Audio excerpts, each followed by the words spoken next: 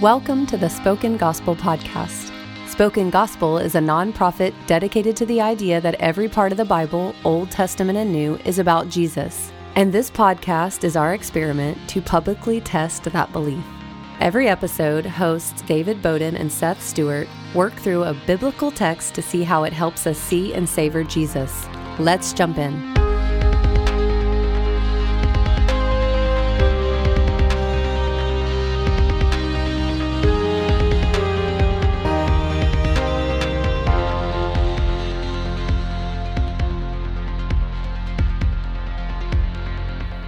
Well, welcome everyone to the Spoken Gospel Podcast. Thank you for joining us. We are in week 3 of Ruth. Week 3. Yeah.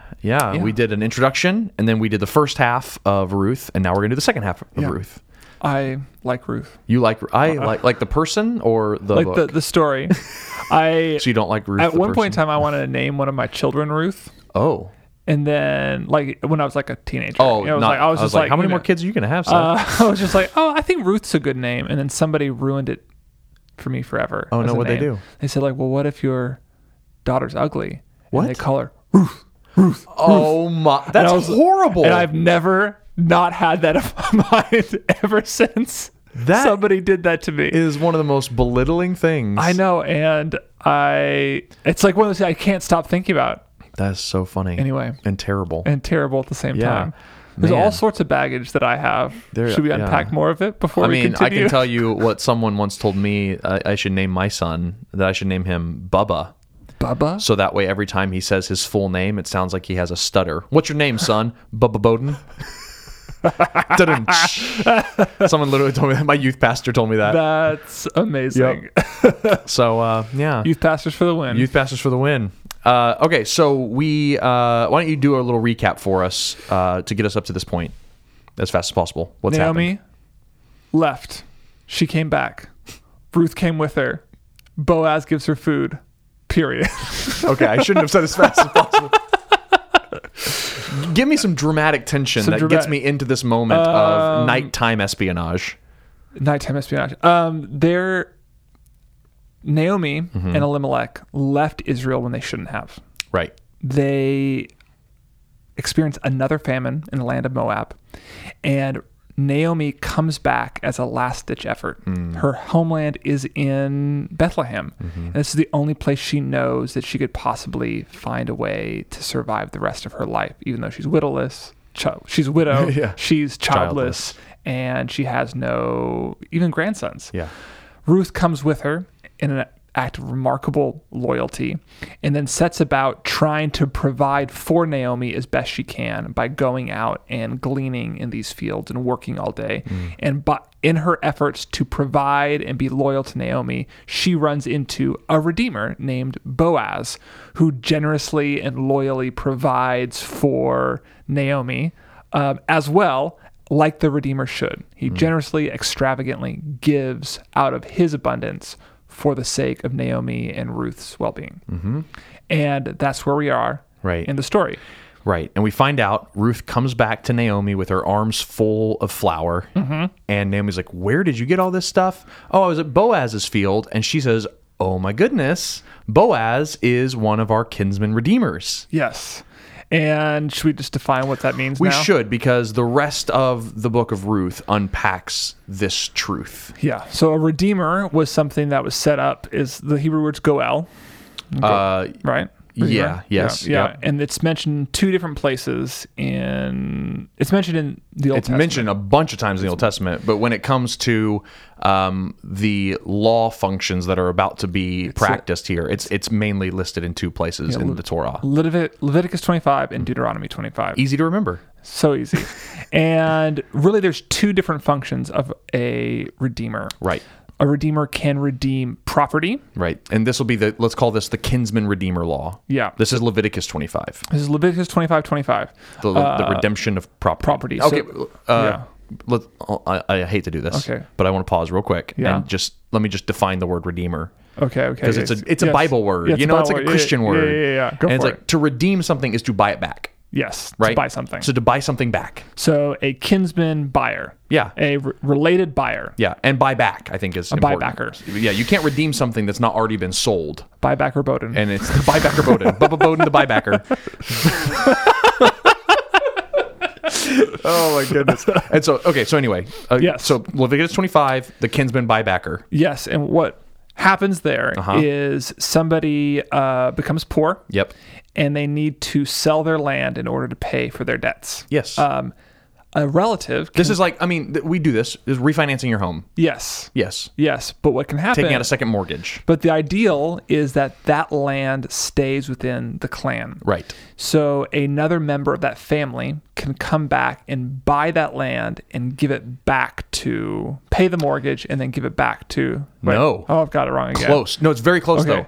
So, because you're already getting to how Ruth unpacks it, which is better than the law. Okay, continue The law version is so this person sells their land because they're poor, and they are then these kind of like indentured servants on their own farm.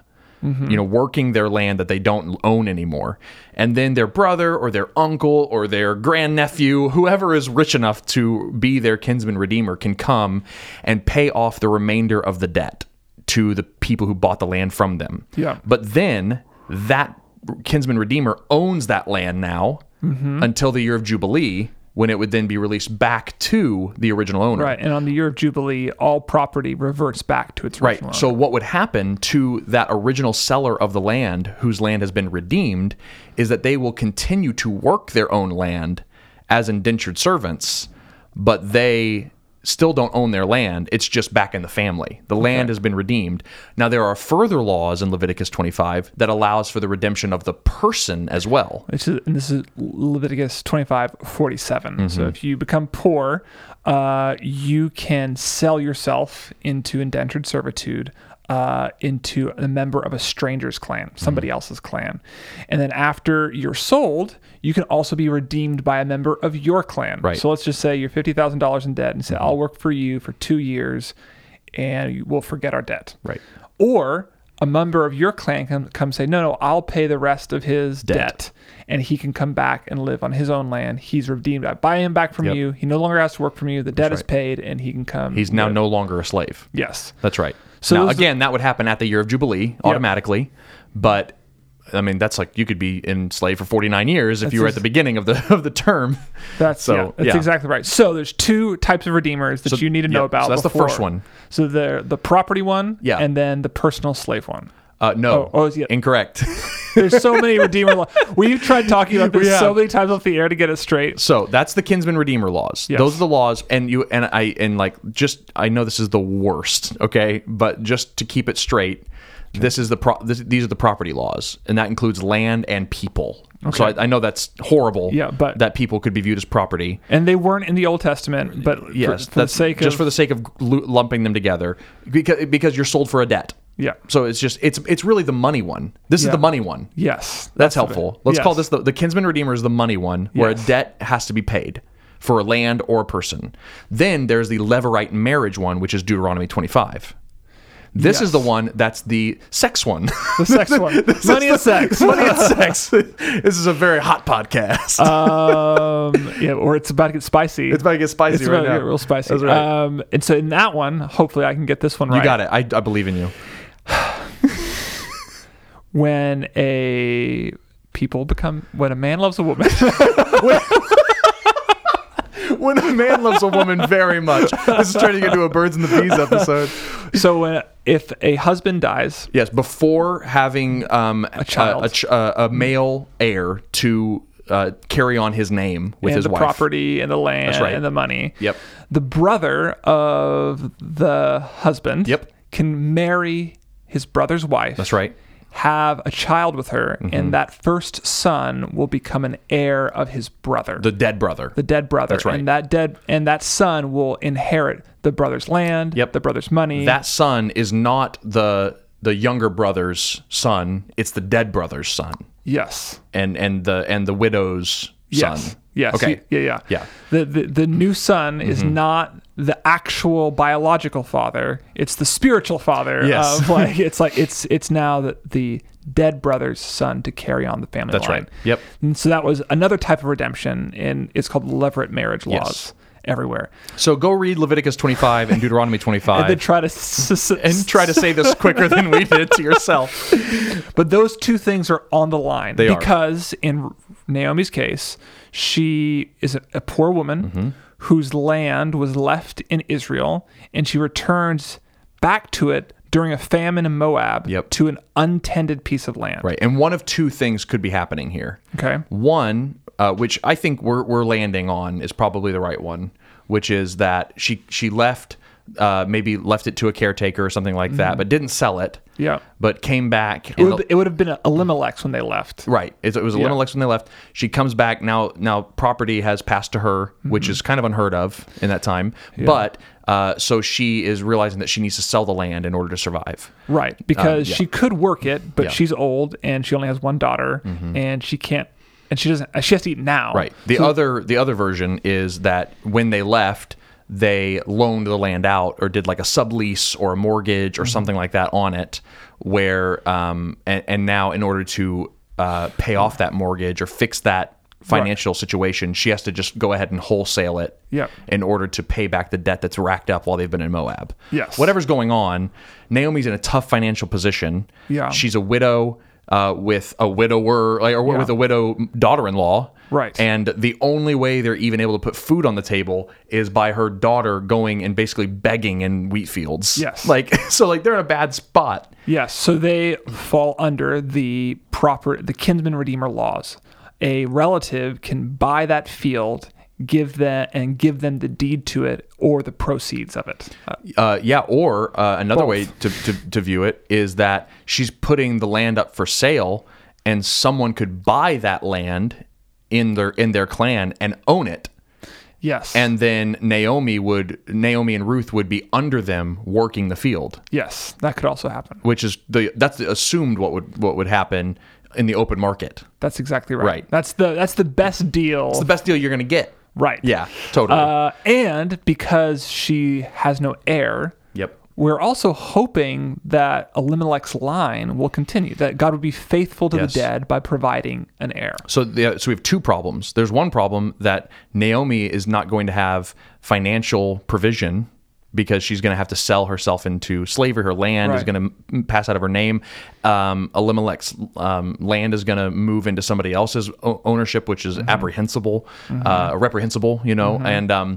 but then the other issue is Elimelech's line is about to just end, which is terrible. Right. I mean, that's why God put in place things like the levirate marriage. And so it's like economically and biologically, she's in a really tight spot. And this is not only, and it definitely is, so I'm not belittling this, this is not only a, that poor widow story. It definitely is that. Yeah. But this is part of a larger story where God guaranteed this land for certain people. Like the covenant and faithfulness and promises of God are tied up into Naomi's farm. Right.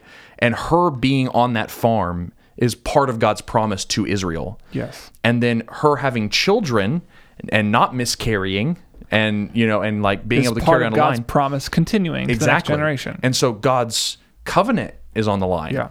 And so this is economical, but it's also very much theological. So in a theological sense, they need a redeemer. Yes. And then it blows up even bigger. Okay. So there's three layers. So there's like the nuts and bolts of what's happening, the economical. There's the theological ramifications of that the covenant is on the line. Yeah. But then if you blow out even further and look at Israel as a whole, this seems to be just the state of Israel right now.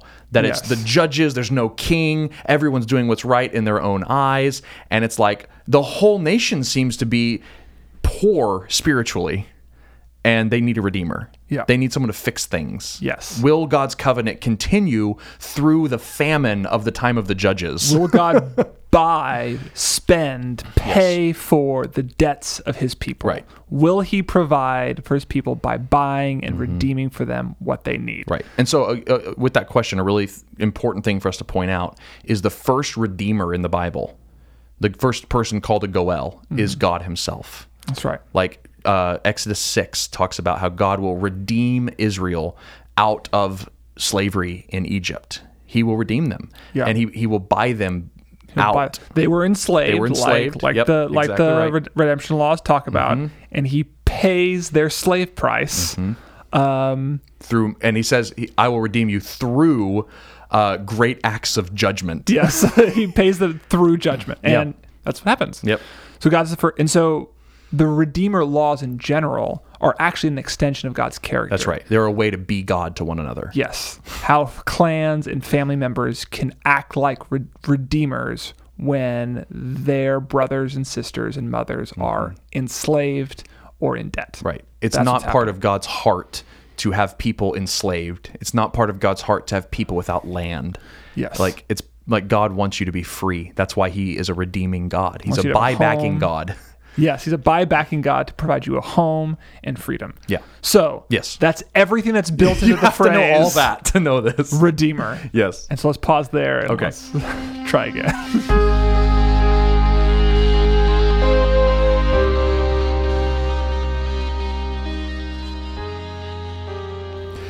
Okay, so we're going to now look at how these laws of Levirate marriage and kinsman redeemer, all the buy-backing, plays out in this situation Right. with Naomi and Ruth. Yes. Okay. One thing I want to point out here is what happens in chapter 3 follows the covenant ceremony that God went through Israel with back in Exodus. Okay. It's a covenant ceremony, Right, okay. which is really important. In chapter 3, there's a covenant ceremony. Yes. Okay. Because God's covenant's on the line, right? Like, that's the issue we just talked about. Yeah. And so really quickly, and then I'll let you kind of dive into more of the narrative of it. But thematically, what's happening here is Naomi first repeats 2 of God's covenant promises that he makes to Israel. She says, should I not seek rest for you, my daughter? God promises to bring the people of Israel into a land where they have rest. That's right. And he Okay, says, yeah. and that it might be well with you, that it might go well with you in the land, is something that God constantly says. Yep. So she's Yep. repeating God's covenant promises. Again, this is a matriarch. She's one of the founding mothers of Israel. She's repeating the stories and the phrases from Abraham, Isaac, and Jacob. That's right. She's one of the founding mothers of Israel. Yep. Okay, cool. And then she tells Ruth to go and do what God told Moses and the people of Israel to do before they come up on the mountain to start the covenant ceremony. Verse 3 of chapter 3, wash yourself and anoint yourself. Yes, this could easily be read, and probably should be read, as like a, hey, don't smell when you go to have your Yeah. marriage proposal. Right. They smell good. Yeah. But washing and anointing were ritual preparations for entering into a covenant. And it happened at Mount Sinai before the giving of the covenant. Man, the more we discover in this book, the more obvious it is that Naomi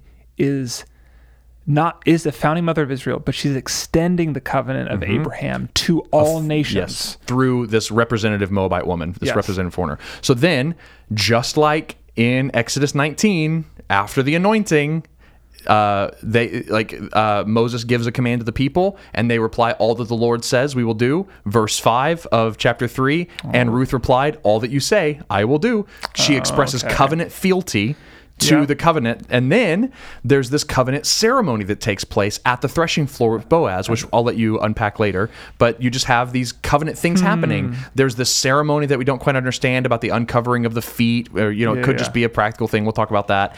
But there's this thing that's happening, and then the covenant comes. Spread your wings over your servant. Well, that's the end of the request. Okay. But then the covenant starts in chapter 10, where Boaz says, may you be blessed by the Lord, my daughter. You have made this last kindness greater than this first. And then he makes all these promises to her. He says, do not fear. I will do this thing you asked for me. I'm going to do X, Y, Z. And it's going to happen. He makes a covenant promise to her. He covenants with her that he will redeem her by any means necessary. Amazing. And so it's a covenant ceremony. It's a covenant ceremony. Anyway, I just thought that was really cool. That's really cool. It proves what we've been saying all along. This is a founding mother of Israel. That's really cool. It's also just brilliant. And brilliantly designed.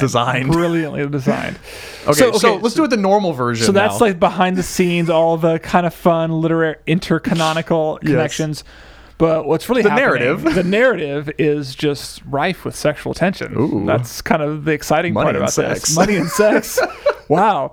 So the way that Naomi says that Ruth should get married is by going to Boaz, and essentially so it's a funny story. It is a funny story. It's a funny story. It's like Naomi wants Ruth to get married. Yep. She wants her to be at rest and not have to work in the fields every day. And so she wants to set up a marriage between her and Boaz. Boaz has already taken an interest in her. Ruth's already found favor in his eyes. And he's a redeemer of the family. It's a wise, smart match. Right. And so Naomi kind of concocts this kind of brilliant, cunning, and wise plan to not trick Boaz in marrying Ruth, but to force the question in like the starkest way possible, to force Boaz to see Ruth as a really worthy and wise woman to marry. And so she tells Mo to get dressed up, to get on her best clothes, and to wait until Boaz is done celebrating the barley harvest. Right. So the barley harvest is this. That's It's a party. It's a party. Yeah. It's all in. We've got no more work to do. That's right. It's eat bread, drink wine, and be merry. Yep. And to visit him on the threshing floor. Yep. Which After his heart is glad with wine. after his heart is glad, which is just, again, it's like, okay, it's the most opportune time. If you say all the sitcoms, it's like you wait till your parents are happy after they eaten the meal. Yeah. They're sitting down after their first television show, but not before their second, where they're too sleepy. And like, that's when you ask your dad for the skateboard. Like, so that's what Naomi's like doing. Right. And said, once he falls asleep, what you should do is you should go into the threshing floor, just you and him, uncover his feet, Right. and then lay down next to him And then wait. and wait for him to wake up. Yep. So like a lot of people want to like disparage Ruth at this moment and say like she's being sexually licentious, that's like she's doing something wrong here. And what they're getting right is that there is actually a lot of sexual tension. Yes. In this, like, How can there not be sexual tension? a single woman going to a man alone in the dark at night After drinking wine? after drinking wine, uncovering Something? something, his feet. Even if it's just his feet, the word It's like, uncovering. yeah, exactly. It's like there is sexual tension. Yeah. Like it's like if you in the middle of the night, a beautiful woman that you know, that you've been interested in, that you think she might be interested in you, knocks on your door at midnight, beautifully dressed with perfume on, says, "Hey, can I come up?" Right. And all she's doing is bringing you that morning's newspaper. Right. It's like, still like, it's like weird. What's happening? Yeah. Right? It's like, I'm asleep, nobody else in the house, but sure. Yeah. Like there's like that. It's full of sexual tension. Right. In the middle of the night, he wakes up. Yes. So verse 8 says, at midnight, the man was startled and turned over, and behold, a woman lay at his feet. A woman. I love how it just anonymizes it. Well, yeah. Where it's just like, That's part of the genius of it. Everybody's is. shrouded in like mystery. Who is there? Yep. Who isn't there? It's like what was done. What was done. Yeah. It's meant to be kind of covered and secretive. You know, I think we would know better what was going on here if someone was in the room when it happened. We've been watching Hamilton on Disney Plus, and everything is a Hamilton reference right now. Anyway, continue. So part of the reason I think it was a wise move to uncover his feet is because at midnight it's cold. Yeah. And if your feet are uncovered, you're going to start shivering. Sure. And the word startled there can mean like tremble or tremor. So it's like, he started shivering in the middle of the night because his feet were uncovered. Right. And Naomi wanted to make sure that he discovered Ruth before the morning. And so he wakes up in the middle of the night, and behold, a woman is at his feet. Yes. I'll give the converse to that idea, which would be one of two options. One would be the uncovering of the feet is exposing part of Boaz, not anything even sexual, even just like his naked feet are there in front of her, where they're kind of inculcated in a way now. And it's kind of a catch-22 where it's like, I've seen your feet. You got to marry me. Right. You know, and it's like, that is it's innocent, but shrewd. It would have been like a hijab. Like if you would take, like if you would have like, I've seen your. You've crossed a cultural barrier, not yeah. necessarily a sexual one. Right. I think that's what to see here. The other is she might have shared his blanket. Like put herself on. She uncovered his feet to get herself under the blanket a little bit, which is why she says, "Spread your wings over me." But wings can also mean garment. Right. And so it could mean like blanket. It could mean like. It's like you already did spread your garment over me, so now spread your wings over me. In either one of those cases, whether it's like to make him cold, make sure he wakes up, or to cross a cultural line, It's but smart. not. It's just a really smart move. It's wise. And again, she is the The Proverbs 31 woman. Proverbs 31, wise, cunning, smart, Yes. taking initiative, bold. Yes. And that boldness is just doubled down on when she proposes to Boaz. Yeah. She doesn't wait for Boaz to Yeah, she propose. doesn't take Naomi's advice. So yeah, Naomi sets out this whole plan, and then she says, everything you do, I'll do. And she does it all, Yeah. and then goes one step further. Yes. Just Because Naomi says, wait to see what he says. Right. And then he goes, who are you? I'm Ruth. Spread your wings over me and redeem me. Yeah. It's like, wait, hold on. You went too far, Ruth. Always going too far, that Ruth. I know, and it's just like in the field. She Yep, goes, exactly right. asks for more than what the law requires there. And Yep. here, she's going beyond Naomi's law and asking for Boaz to redeem her, Right. which is also beyond the law. Yes. So going back to the Levirate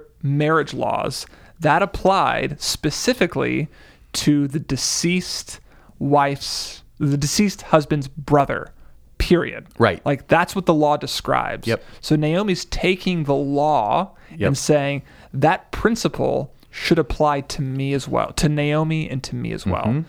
And so, yeah, and it's a double whammy because not only is it not a direct relative, like a brother who she's asking to perform redemption, she's not saying, so go marry Naomi, who is the one who's barren Right. and without an heir. That's the one, but she's probably too old. She's probably past childbearing years. And so she is putting herself in the position to vicariously be the person who will perform the Levirate Yeah. marriage. Normally, it would be Surrogate, Elimelech's, maybe. A surrogate. Surrogate. Like, Elimelech's brother should have performed the Levirate marriage That's right, law. but he's dead. But he's dead. Yes. So Naomi is asking for Boaz to marry her on behalf of Elimelech. So this is really important. Ruth is not trying to secure for herself That's right. a decent life. Okay, I'm gonna just say, Yeah. stop. If you're listening casually, take a second. Seth, say that again. This is so crucial to understand. Ruth is not trying to secure for herself a decent life. That's right. She is trying to secure for Naomi a redeemer. That's right. She's not trying to get her own husband. She's not trying to get her own land. She's not trying to get her own child. She's trying to get Naomi's land back and give Naomi a son. Yes, she is trying to find someone to put a surrogate baby in her to Right. then give to Naomi. This is why Boaz responds in verse Yes. 10 with, "May you be blessed by the Lord, my daughter, because you have made this kindness greater than the first, because you've not gone after young men, whether poor or rich." So Right. what he's meaning there, he's saying your first kindness was leaving your home, leaving your father, leaving your mother, coming to a land you didn't know. That was your first kindness. And like coming out and gleaning on behalf of Naomi. Yes. Right? Yeah. That's exactly right. You've already kind of vicariously been fulfilling the law for Naomi to take her. Yes, you've wheat. already been acting as her surrogate, giving her everything that Exactly. you've done. Yeah. And now you're doing an even greater kindness by not marrying a poor man for love or a rich man for your own status. Mm-hmm. You're marrying me so that Naomi could have her land back and she might have a son through you. That's right. He sees all that happening immediately in front of him because he's aware of the Levirate marriage laws. He's aware of the laws of redemption. And he sees Naomi as being full of hesed, covenant loyalty towards Naomi. Yes. This cuts against so many of the normal ways this book is talked about. Yes. Where it's like, oh man, Boaz just really had it for Ruth, and Ruth was just swooning over the righteous Boaz. And it's like, no, Ruth was trying to find a surrogate donor to bear a child for her widowed mother-in-law. Yeah. And like, yes, all of it's kind and full of love, but it's a different kind of love. It's not love for Boaz, it's love for Naomi. It's yes. That's very good. Yes. Yeah, I really like that. And they probably did like each other. Oh, like there's probably sure, lots of why reasons not? why. Like Yeah. he's a good man, she's a good She's woman. a good woman. Like yeah, there's no reason to think that this was a loveless, horrible marriage. no, Yeah, but that's not the driving, motivating factor. and what's emphasized consistently is Ruth's loyalty to Naomi. Yes. That's what's happening right here. And then Boaz, in response to seeing Ruth's loyalty and love, says, "You are a worthy woman." And I will and everyone knows it. I love he's like, everyone around town knows that you're a worthy woman. Yeah. I love that. It's so good. Yeah, anyway. And she says, "Yes, I'll marry you. I will be a redeemer." Yep. Except plot twist. Plot twist. Here it is. There's another redeemer. Somebody else could fulfill these obligations. Right. And so as a reader, you're like, no, I want Boaz and Ruth to get together. Yeah, I don't yeah, want this random yeah, guy. yeah. Like, I want them to get together. right. But I think this even cuts against some of the romantic tension where he's like, and if he can, great. we'll let him. That's Yeah. awesome. Because at the end of the day, the goal is redeeming Naomi, not getting Ruth a love hookup. Yes, that's So exactly like right. so again, like And that's harped on. think about Naomi. She says, "I'm bitter because I've come in empty. I went away full, but I came back empty." But now she has 2 redeemers. Yes. And all this barley that she can't even eat. Yes. Like there's a surplus of provision. there's surplus provision for Naomi. Yeah, because not only is she of Ruth. full, she's overflowing with provision. Yes. Wow. And then Boaz says, "Remain here for the night, and then Yep. go away in the morning." And this, so like again, people will say like, "This is them sleeping together. This is them doing something licentious." Okay, sure, maybe. I don't think so. I don't think so either. I think he's protecting the worthy woman Ruth. Exactly. Because imagine the threshing floor. It's somewhere near town.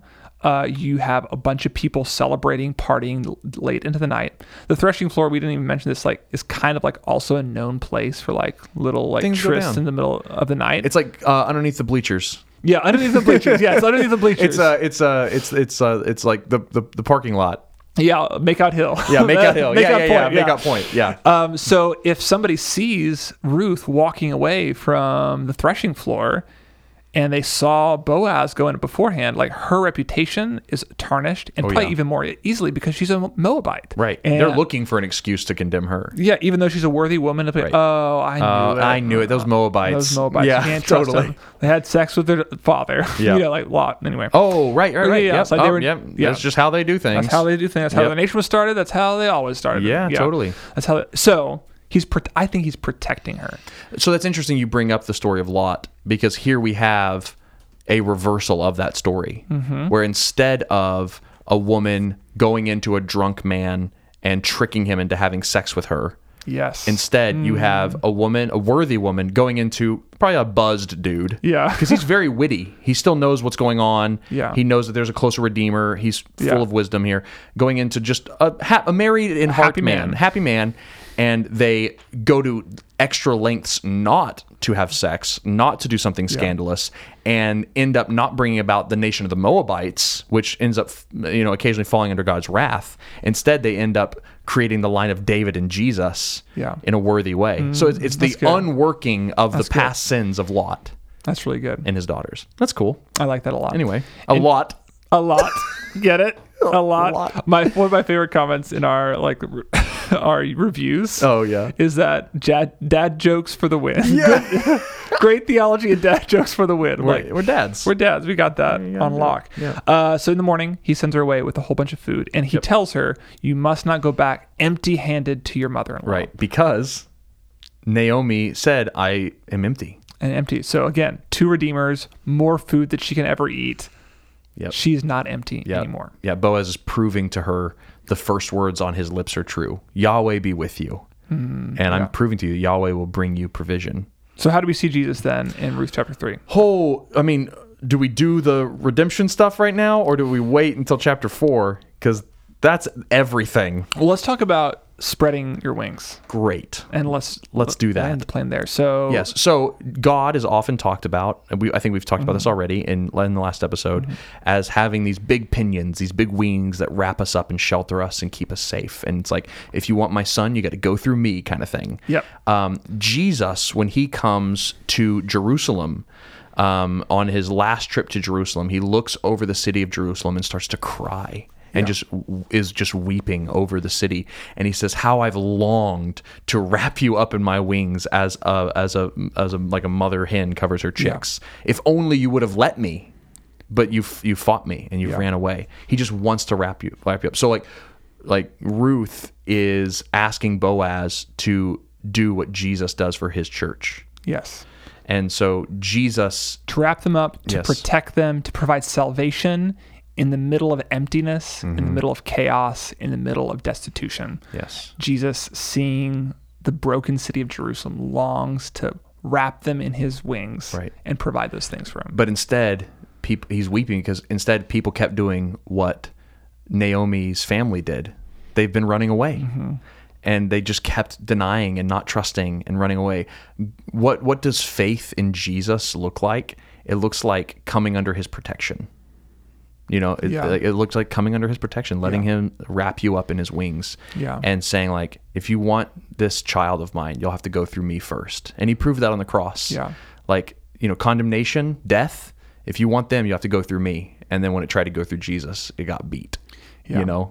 It's just so good. And like Ruth, who considered Naomi's life and her salvation as more significant than her own interest or love or marriage, Jesus does the same. He empties his life so that we, like Naomi, can become full. Yes. And have more than we need. Yeah, as Paul says in Philippians 2, he did not count his status, his equality with God, something to be held on to, right? But instead he lowered himself and became obedient like a slave, even to death on a cross. He lowered himself, and he didn't hold on to what he should have had or could have had, and that's what Boaz praises Ruth for. You didn't marry poor for love or rich for status.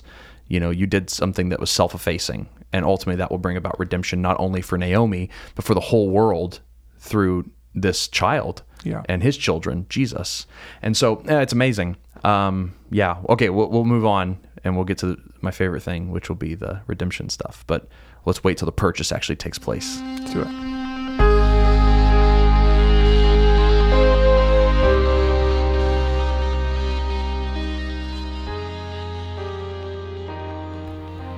Okay, Boaz has accepted the marriage proposal. Right. And he has to figure out this issue with the other closer redeemer. That guy. And so he goes... that guy. So he goes to the city gates. Right, which is where transactions like this would take place. It's probably where the marketplace was. It's where the elders of the city hung out. That's exactly right. And he goes there early in the morning and waits to see him. That's like he's taking initiative, he's going out to the gates, and he's looking for the guy. Yep. And as soon as he sees him, he invites him over to where all the elders are and said, "Hey, here's the deal. Here's the situation. Naomi is selling her plot of land. And you are the closest redeemer. The closest redeemer. If you want the land, buy it. Right. If not, I will buy it." And conveniently, he leaves out the fact that Ruth is involved at all. Right. He doesn't mention it. He mentions the fact that there's kinsman redemption, Leviticus 25 stuff going on, but he leaves out the fact that there is also Levirate marriage, Deuteronomy 25 stuff going on. Yes. Yes. And then he's like, "Well, of course I'll take the land. I get to add that to my parcel. Bring it on." It's a win-win for him because he would get more land, more space to build crops, and Naomi presumably would either live on that land as its caretaker or even work on the land. Right. So it's like he has a landlord and land. It's easy. It's an easy win for him, and he has the money to spend on it. Right. So he's happy. Then Boaz says, "But wait, there's more." What's behind door number 3?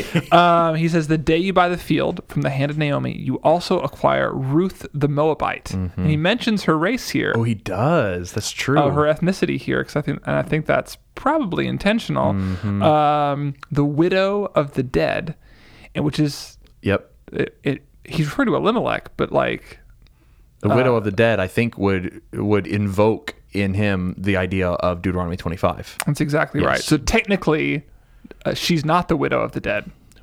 Right. Right, but connected. Yes. She is the widow of a dead man, though. Yes. But just not the dead man whose property is at stake. That's exactly right. Yes. It should have, anyway. And then she said, in order to perpetuate the name of the dead in his inheritance. Right, so which would not Elimelech. be, would be Elimelech, yes. Then the Redeemer said, "I can't redeem it for myself because it would cost him too much, lest he impair his own inheritance." So the idea would be is that now he realizes in order to invite Naomi into his family, he would have to marry her, have a son, and then all that property would then belong to Ruth's son. Yes. Instead of him. Which means the guy didn't really want to redeem the land. He wanted to acquire the land. Yes. Because it's really the same cost. Yeah.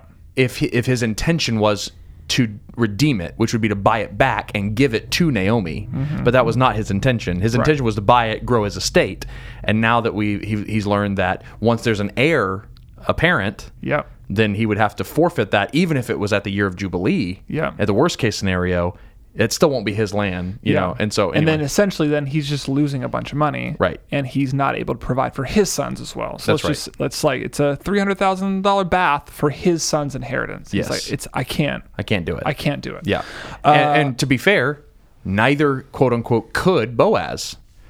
It will ruin Boaz or any other redeemer just as much as it would have ruined this person. Yeah, so it's like he's doing, like Orpah left and did the smart thing and went back to her mother's house. Yes, that's right. He's actually doing like the fiscally responsible thing and providing for his family. That would financially ruin me.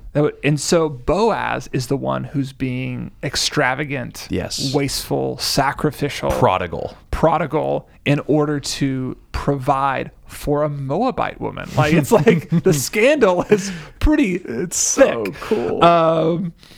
And then they seal the deal with the strange sandal ceremony, which no one knows. It has roots in what Deuteronomy 25, where the kinsman, the levirate marriage laws are mentioned. Right. So there is some connection there. It's like whenever someone refuses. Yeah, so it's kind of the opposite meaning almost. So it's like whenever somebody refuses to become a kinsman redeemer, they're supposed to take their shoe off, hand it to you, and you're supposed to spit in their face because you refuse. It's a way to shame them. It's a way to shame them. But here, it doesn't carry any of those shameful connotations. It just has the connotation of sealing a deal. Like a contract. Shaking hands. Like shaking hands. So there's probably just some kind of cultural... The culture has developed that law in such a way, and its original meaning is now just undiscoverable to us. Again, the levirate marriage law doesn't really apply in this situation because normally it's the brother of the deceased husband. But again, this is now the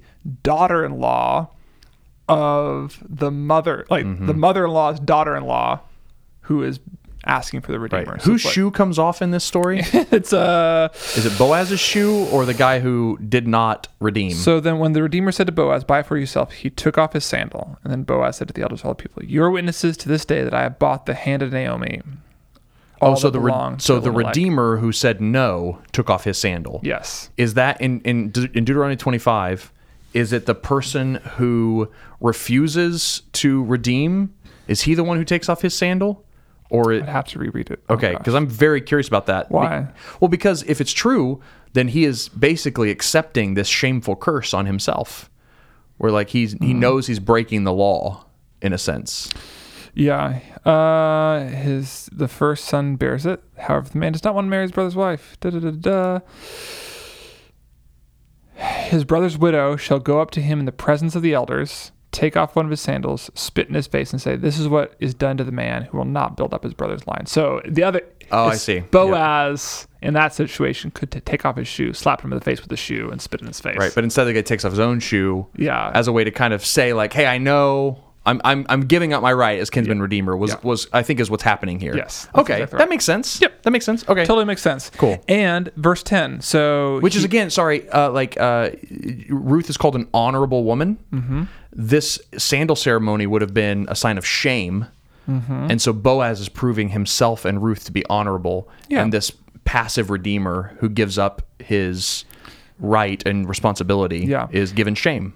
Yeah, I mean, there's no shame in the passage. No, but it's like if you read back into the context, it heightens the costliness and the worthiness and the righteousness of Boaz. Yeah. Boaz is just an exemplary man. Yep. He's an exemplary sacrificial This whole man. part of the story was given not to create romantic tension, but to be a foil to show you just how extravagant Boaz has to be to do what Ruth is asking him to do. Yeah. And then he tells the crowd, "I have acquired Ruth the Moabite to perpetuate the name of the dead in his inheritance. The name of the dead may not be cut off from among his brothers and from the gate of the native place. You are witnesses to this day." Boaz knows he's not doing it for himself, but for Naomi's family. And not even for Ruth. Not even for Ruth, right. But for Naomi's family. They're both doing something extremely self-sacrificial that doesn't even benefit themselves. They're both doing something for someone else. Yes. Yes. And then the crowd responds by looking to, I think it's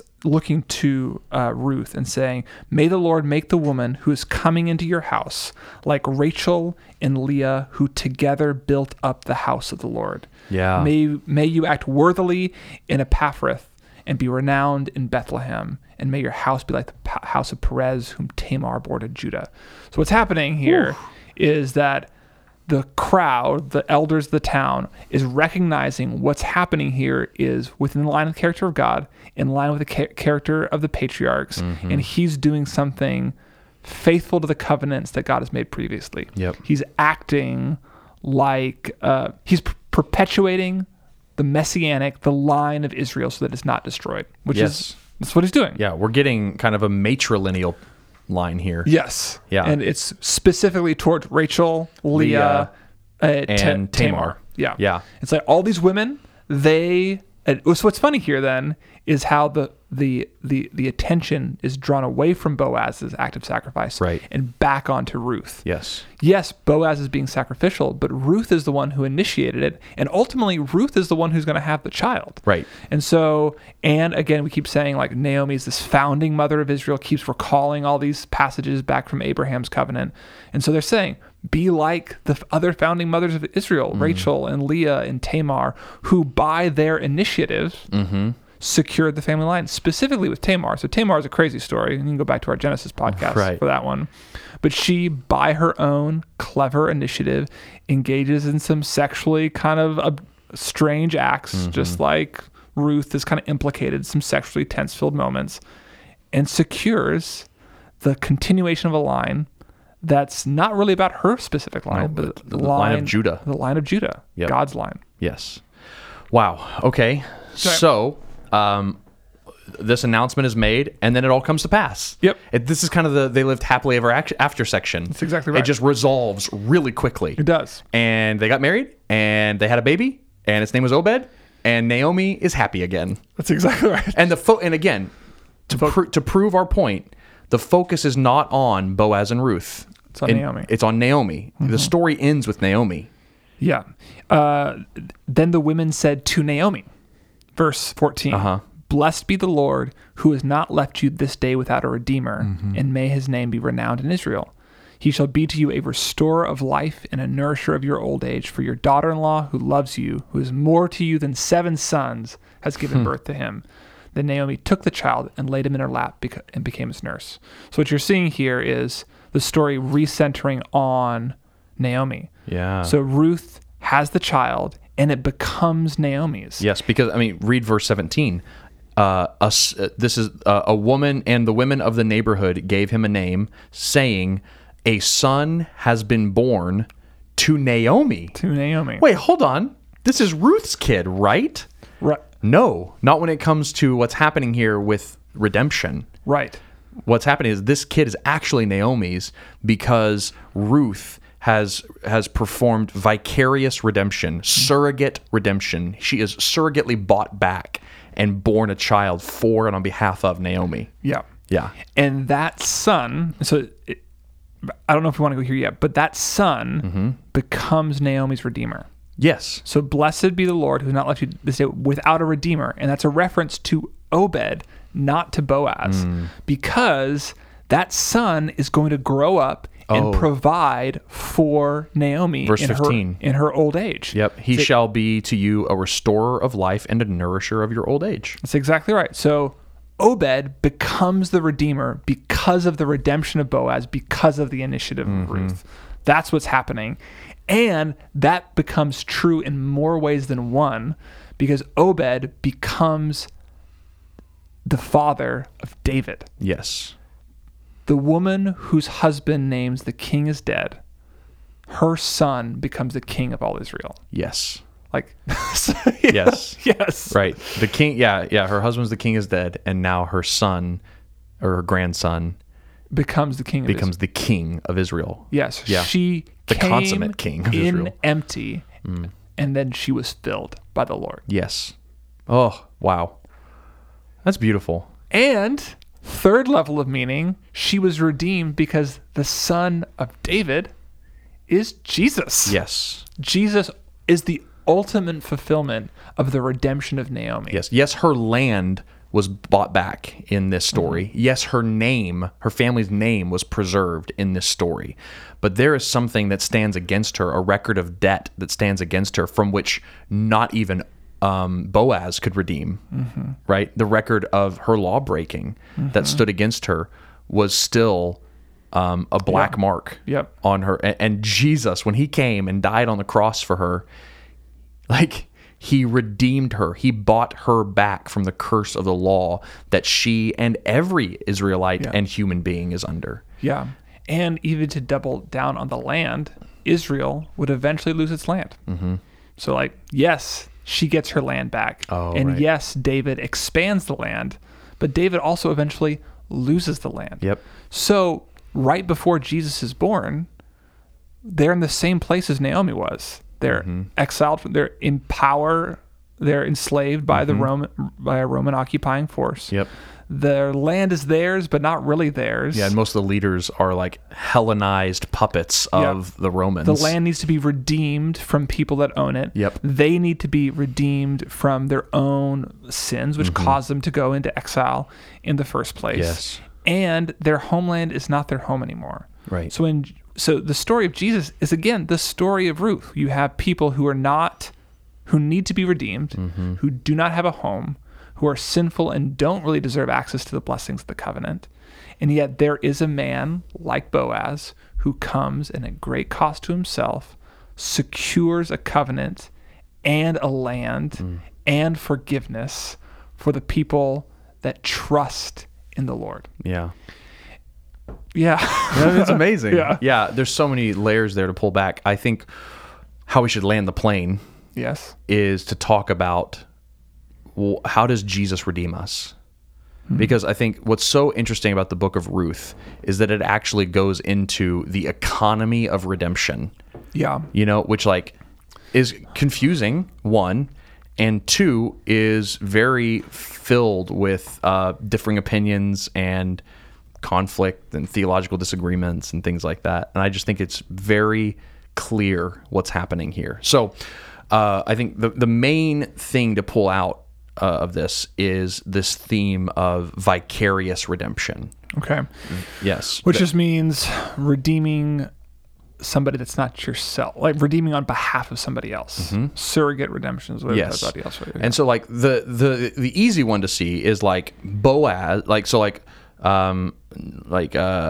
Naomi has to sell her land and she's going to miss out on it, all these blessings and everything like that. So Boaz buys the land, pays the debt, and gives Naomi something that she could not afford herself. Right? That's a really clear way to talk about how Jesus redeems us. We have a debt, right? We are sold to sin every day. Yeah, even Romans talks about the wages of sin. Exactly right. The proper salary for sin is death. Yeah. That's right.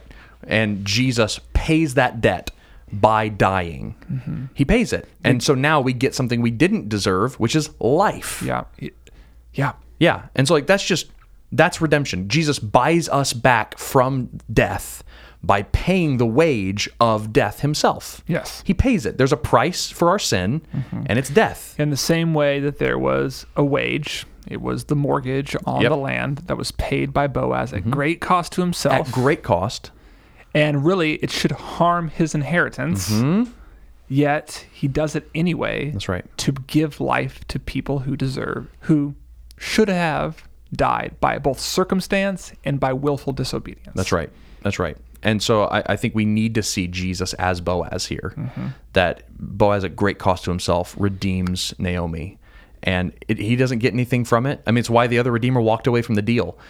Any other redeemer other than Jesus would have walked away from the cross.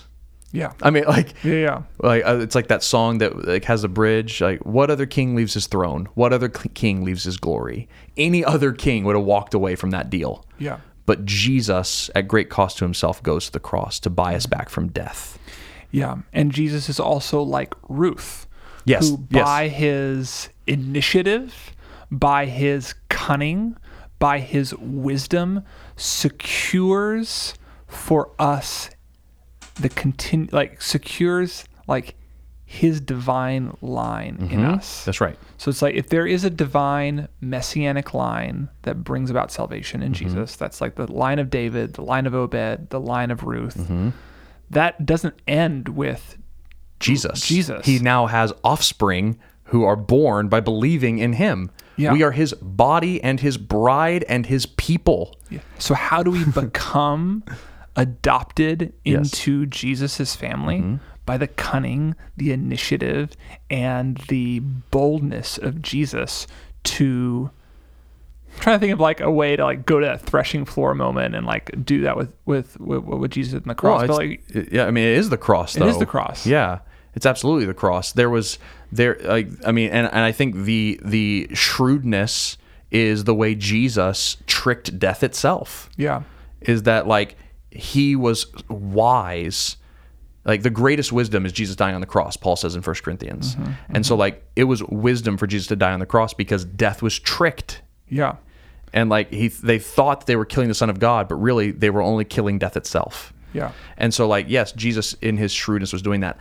I think as we're talking about Ruth and how to see Jesus as Ruth, as the vicarious redeemer, because Boaz is not the vicarious redeemer. He just buys it, right? Ruth is the surrogate, vicariously redeeming Naomi, having a son that is not hers. Jesus is the one that leaves his homeland. Jesus is the one who leaves his father. Jesus is the one who leaves his mother. Jesus is the one who would rather secure a marriage with a whore, which is another way of describing like unfaithful church, Yes. than like marrying for love or status. Yes. Like Jesus marries himself to us, not because we're the best for him personally, not because we're the most worthy, but because it accomplishes salvation for all of his people. In order for him to show covenant love and faithfulness to those who don't deserve it. Yeah. And I just think I think a lot of times when we talk about vicarious redemption or in theological circles, we talk about vicarious atonement, that somehow Jesus and his righteousness, his life, his goodness, his favor and position as a son of God, right? As the son of God, that could somehow be credited to us. People are just like, that's not how things work. You know, like that's just not like imputed righteousness is what that's called. When the goodness and status of Jesus is counted as mine, that's called imputed righteousness or vicarious atonement. Anyway. Yeah. And I think people are often like, I just don't get that. That's not how that works. Right. And it's like we see the economy of how that can work here in Ruth. Right. That Ruth is the one bearing the child, going through the 9 months, going through the labor pangs, right? Like bringing a child. Leaving the family, going to a foreign country. All the cost is hers and all the reward is Naomi's. Yeah. It's now Naomi's son. A child has been born to Naomi. That's not Naomi's kid. Right. Well, it's the same thing. That's not my righteousness. Christ's righteousness, I didn't earn it, but it is mine nevertheless. Yeah. It's almost a diminishment of Ruth's involvement. Like, wait, it's Naomi's son? What did she do? Nothing. Yes. And that's entirely the point. That's the whole point of grace. We are not saved by our works. We're not saved by our certainty. We're not saved because of our ethnic lineage. Right. We come to God with our emptiness, like Naomi came back to Bethlehem, and God provides miraculously a redeemer for us to go and get all the bread we need, pay all the debts we owe, and bring us into the lineage that we need. He brings us a redeemer who is Jesus. A redeemer in Bethlehem. Yes, a redeemer who came from Bethlehem to buy us back. All God wants you to do is come to him with your emptiness. And he will fill you up, and you will be able to say, his righteousness is now mine. His life is now mine. His status is now mine. God has born this day to me a son. Like, that is what's happening here. That's good news. In Ruth. So at the end of the day, we're Naomi. We are empty, sinful, and hopeless, and Jesus does everything to fill us up. That's good. That's good. And this is just a side note, but it's like, I like how Jesus is God, who is the Father and the Holy Spirit. And the Trinity is a complex thing. Yes. But like the economy of redemption happens within the working of the Trinity. And when you try to start thinking about like, well, how does that work in real life? You automatically have to have multiple people. Like you have three, you have multiple actors simultaneously in human terms in order to accomplish what God does within himself. Yes. And just like to make a note here about just the makeup of the Bible, and the brilliance of God, and really the reason Spoken Gospel exists, is that God has done a beautiful thing in acting out in a human drama the story of our redemption. Like, because otherwise, if we didn't have stories like this or books like Leviticus, we wouldn't understand what Jesus did for us on the cross. God had to tell us a long, beautiful, involved story for us to even be able to scratch the surface of understanding what occurred at Golgotha. You know, like, and I just think that's why I do this podcast and why we make stuff at Spoken Gospel, is because the more we dig into our first and longest gospel, which is the Old Testament, the more we get to see the beauty of what happened when Jesus was nailed to that tree. Yeah. And so anyway, I just think this is a beautiful picture of that. It is. Yeah. Well, thank you guys for joining us in the book of Ruth. This has been a blessing for us. I've really enjoyed it. If you enjoyed it, please leave a review on our podcast. We are like, at the time of this recording, we're 5 reviews away from our first 100 reviews. And get us to 100, guys. Yeah, so that'd be great. And it's not just vanity. No. That's actually how people see more of Jesus on iTunes and Spotify. When you leave a review, it tells the iTunes algorithm to send our show to other people. Yeah. And so if you like this show and want other people to discover it, leave a review, leave a rating. Anyway, regardless of all that, we appreciate you guys. Thank you for listening, and we will see you next time.